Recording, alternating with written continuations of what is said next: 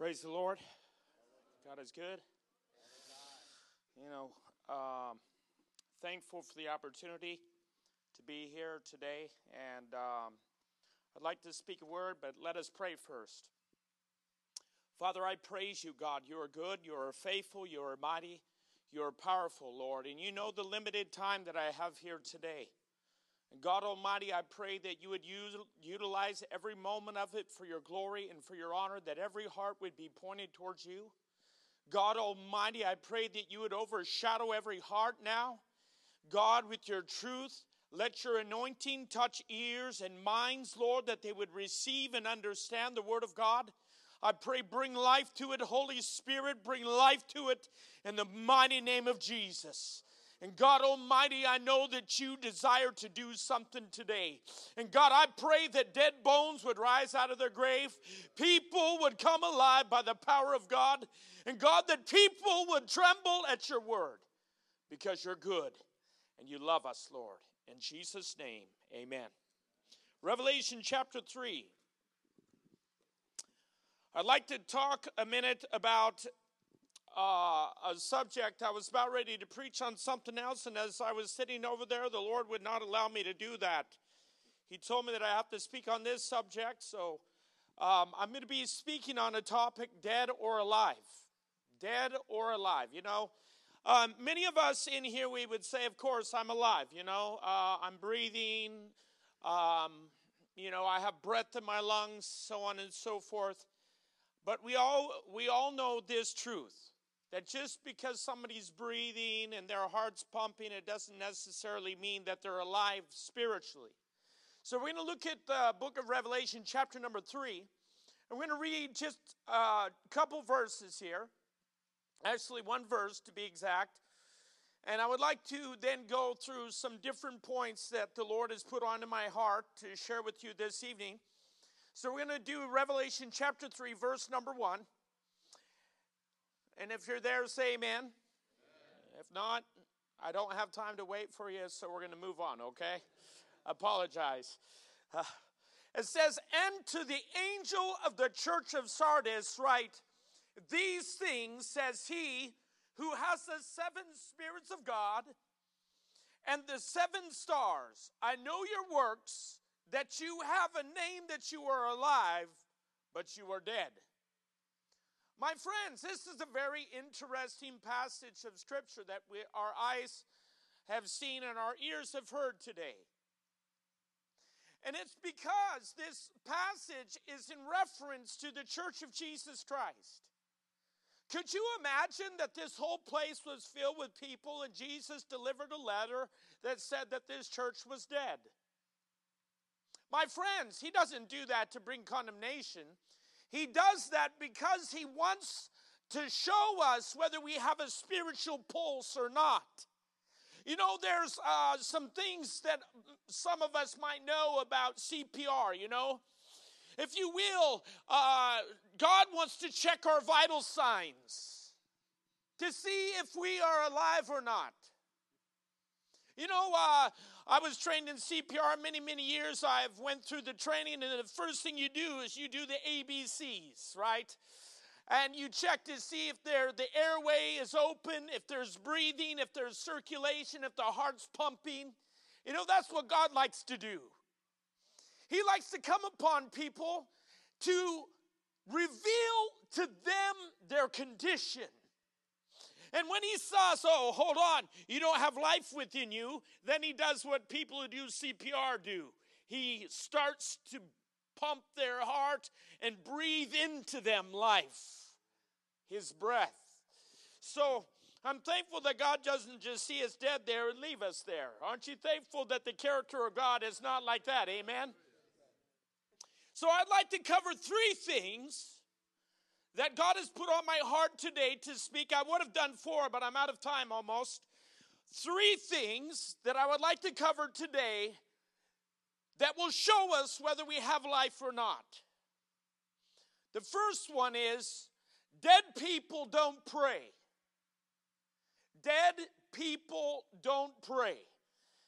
So you have to understand that the Bible tells us, first and foremost, that the children of God, They have something issuing forward from their life when they're alive.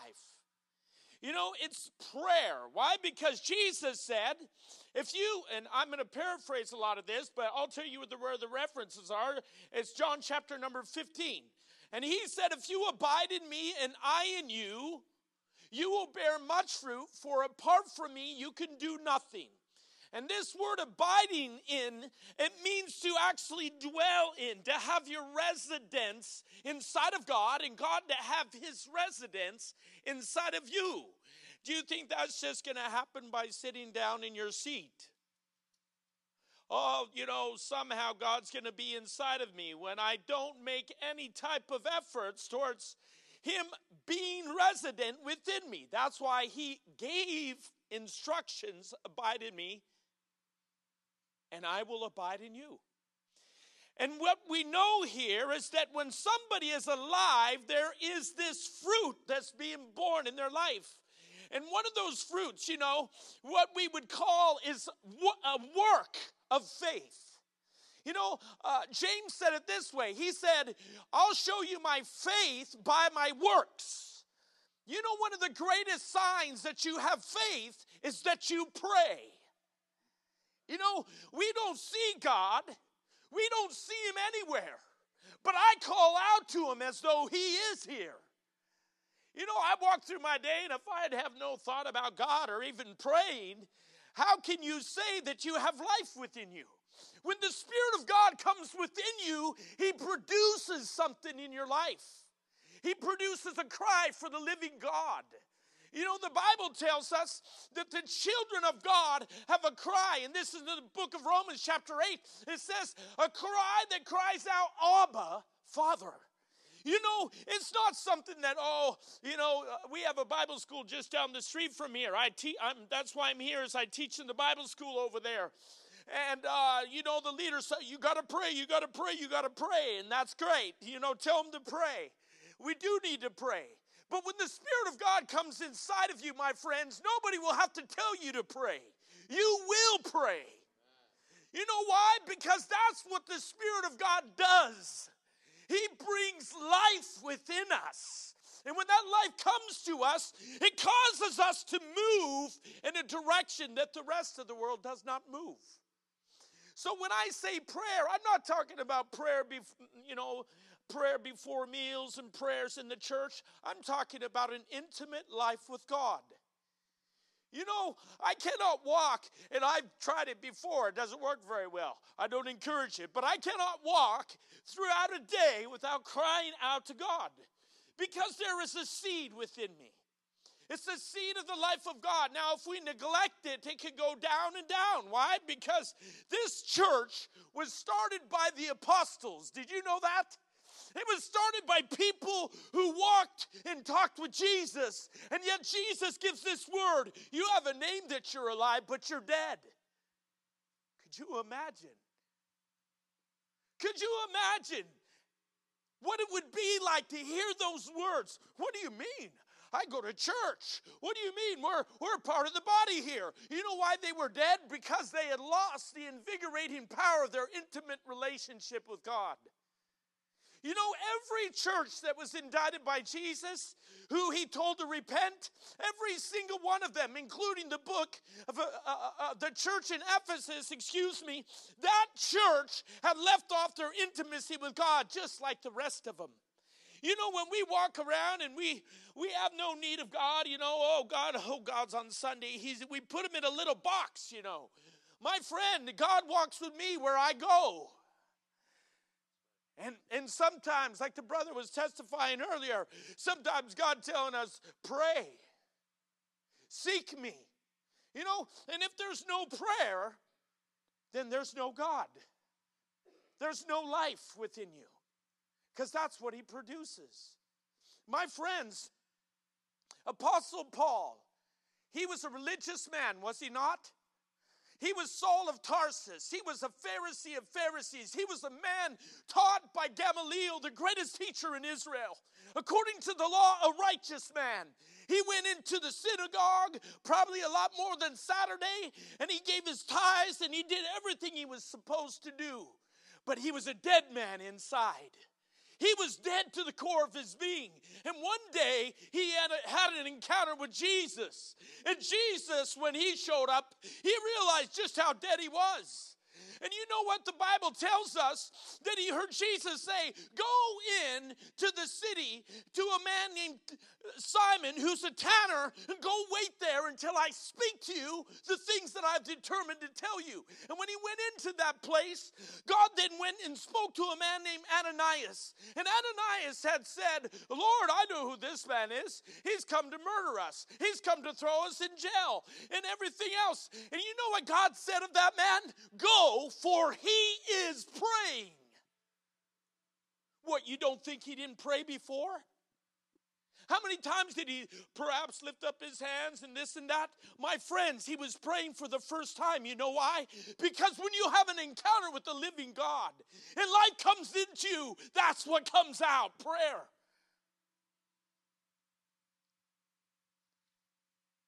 Dead people don't pray.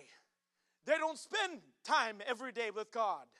They don't spend hours with God. They don't spend time. We don't have to manufacture. I'm not trying to get you all rubbed up and try to get you to do a lot of time with God. That won't work either. God has to put life in you. And if you have no life, it might be time to lift up your hands and say, here I am, God. I need you. I need your life within me. Dead people don't move. That's my next point.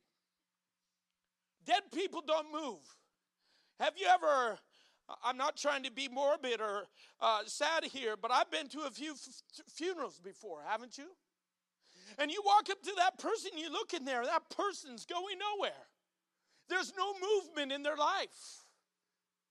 They're not doing anything. They're not going to do anything. And we say, well, I'm moving around. There was one church that Jesus said, yeah, your works are more than they are in the first. But yet I have this thing against you. You've left your first love. You think that you're alive because you're doing a bunch of stuff, but it's not empowered by your intimacy with me. Therefore, the works that you're doing are not works at all. They're empty. They're a hollow shell of an existence on earth. I ask you to return. And if you don't return to me, I will take away my candlestick from the church. And there will be no invigorating light, illuminating power within the church anymore. You know, when we are alive in God, we move. Where do we move to? We move towards the needs of the poor. We move towards whatever God is wanting us to do. And we're being moved by a power that's not our own. My friends, we can walk around in our natural strength all day long and get a whole lot of nothing at the end of the day. That's why many of us go home and we're just, why am I so empty? You know why? Because you're not living the abundant life that God has determined that people will have. There's no movement of the Holy Spirit. You know, he's going to tell you to go some places that your family would tell you not to go. But you're going to do it anyway. You know why? Because there's life in you and it causes you to move. You know, my mother, and I don't say anything bad about her, she's an unbeliever. She can't help herself. But she said, don't ever go to Congo. Don't go there. And many other people don't go to Congo. How can I not go to Congo? God told me to go there, therefore I move. Because I have life within me. You know, Jesus brought an indictment. He's going to bring an indictment in the last days. In Matthew chapter number 25, it tells us, boy, I'm almost out of time. I apologize. Good to go? In Matthew chapter number 25, you can read it for yourself. The Bible says that before the throne there stood a bunch of people. And he separated the sheep from the goats. And the ones on his left, he said, depart into outer darkness. And the ones on his right, he said, come into the joy of your, come into the joy of your Father. Come into the joy. And you know what he said, the ones on his right? He said, because when I was hungry, you fed me. When I was thirsty, you gave me something to drink. When I was sick, you visited me in prison. When I was in jail, you came to me there. You know, my friends, were they saved by works? No, they have the life of God within them, and it caused them to be moved towards the needs of people who needed to have love shown towards them. And then he turned to the other ones. And you know what he said to them? Depart from me into outer darkness. Because when I was hungry, what? You didn't give me anything. You know why? Because there was no life of God within them. When the life of God is within you, you will do the works of God. You won't just sit in the pew and, wow, the pastor had a good message today. You will be doing the works of God. My friends, we have dumbed down Christianity to sitting in a pew. That is not what it is.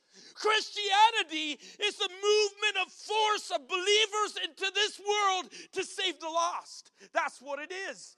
A Christian cannot but testify of what they have done and what they have seen and what God has done in their life. And you know what happened to Apostle Paul after he was praying? A man came and laid his hands on him and said, Saul, receive your sight. The Lord has called me to lay my hands on you. And he received his sight. And the Bible tells us that immediately he went out and he told about Jesus from the scriptures.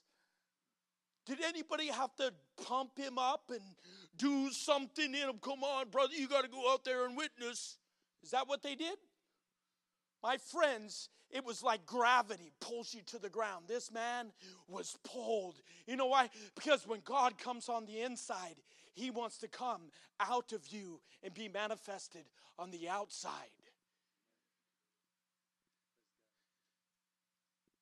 The next point I would like to say is dead people don't get hungry. You know? They don't get hungry at all. You know, they can sit there all day long and they never got anything, no sort of appetite within them. My friends, there's a psalm, and I'm going to paraphrase it, but it's about David. And he said he heard the Lord say, seek my face. And he said, my heart said, your face, Lord, will I seek. You know, this man was hungry. He was hungry for God. He was hungry for the word of God. He said, your word, oh God, is a treasure to me. I've treasured it. I've hidden it in my heart that I may not sin against you. You know, the Bible says, blessed are those who hunger and thirst after righteousness, for they shall be filled. You know, it's an amazing thing. We think, well, I got to get some hunger going. No, when God comes in, he produces hunger. So either we are alive or we're dead. That's what it comes down to. I can't say it any other way. Why? Because that's what the Bible says. Blessed are those who hunger and thirst. Think about it for a minute. Does it mean, okay, yeah, because of this now I'm blessed? No. Actually, the word there, blessed, means that they are empowered to prosper. That's what that word means. They are empowered to have that hunger and thirst. They were empowered to have that desire for the word of God. My friends, the word of God is to be consumed by us. If we are neglecting this word like I have no desire for it, you know, I was a drug addict. I was a dope dealer. I was a manufacturer of methamphetamines. But when God came into my life, it was like night to day. I was a different person in a moment of time. And I remember when Jesus impacted my life, the immediate first thing I did is, let me have this Bible. I want to find out about the God who has this Bible and who has put it on this earth. And I consumed it because I was hungry. God blessed me with hunger. He put life within me. My friends, are we dead or alive? My friends, whatever state you leave this earth in is how you're going to appear before God. If one of you passes in the parking lot, you're driving out and all of a sudden a semi hits you and you have no life in you, that's how you're going to appear before God. Did you know that? Today may be your last chance to receive the life of God. And God is calling. My friends, he says, come to me, all you who are weak and heavy laden, and I will give you rest. This God of love is putting his fingers on the pulse of your spiritual life right now. You know why? Because he loves you. And he doesn't want you to end up dead like the rest of them. He's ready to breathe his breath into your life. We have a choice to make. How are you going to appear before God? I don't know how you guys do it here, if you do altar calls or what, but I want to respect the atmosphere of the church. If there's anybody here who would say, that's me, my friends, this is a holy moment. This is a moment when God can change your life forever. Who cares what anybody thinks about? If you need life and you don't have it today, who cares if somebody thought you had life next to you? It doesn't matter. It doesn't matter what they think. Right now, God is looking down and he's putting his fingers on the pulse of your neck, your spiritual neck, and he's saying, you don't have life. Do you want it? Come to me. Come to me. Bow down before me and surrender your life to me, and I will give you a new one. I'll give you a different life, and you won't have to manufacture anything, because out of you will come something that you've never had before. That's an invitation today. It doesn't matter if you've sang songs in front of the church for the last 3 years. God is inviting you. Please come. Please come. We're going to pray together. Anyone who will come. We can stand on our feet for a moment. Anybody who will come. God is calling. God is calling. This is the moment of renewal. This is a moment where new life can come.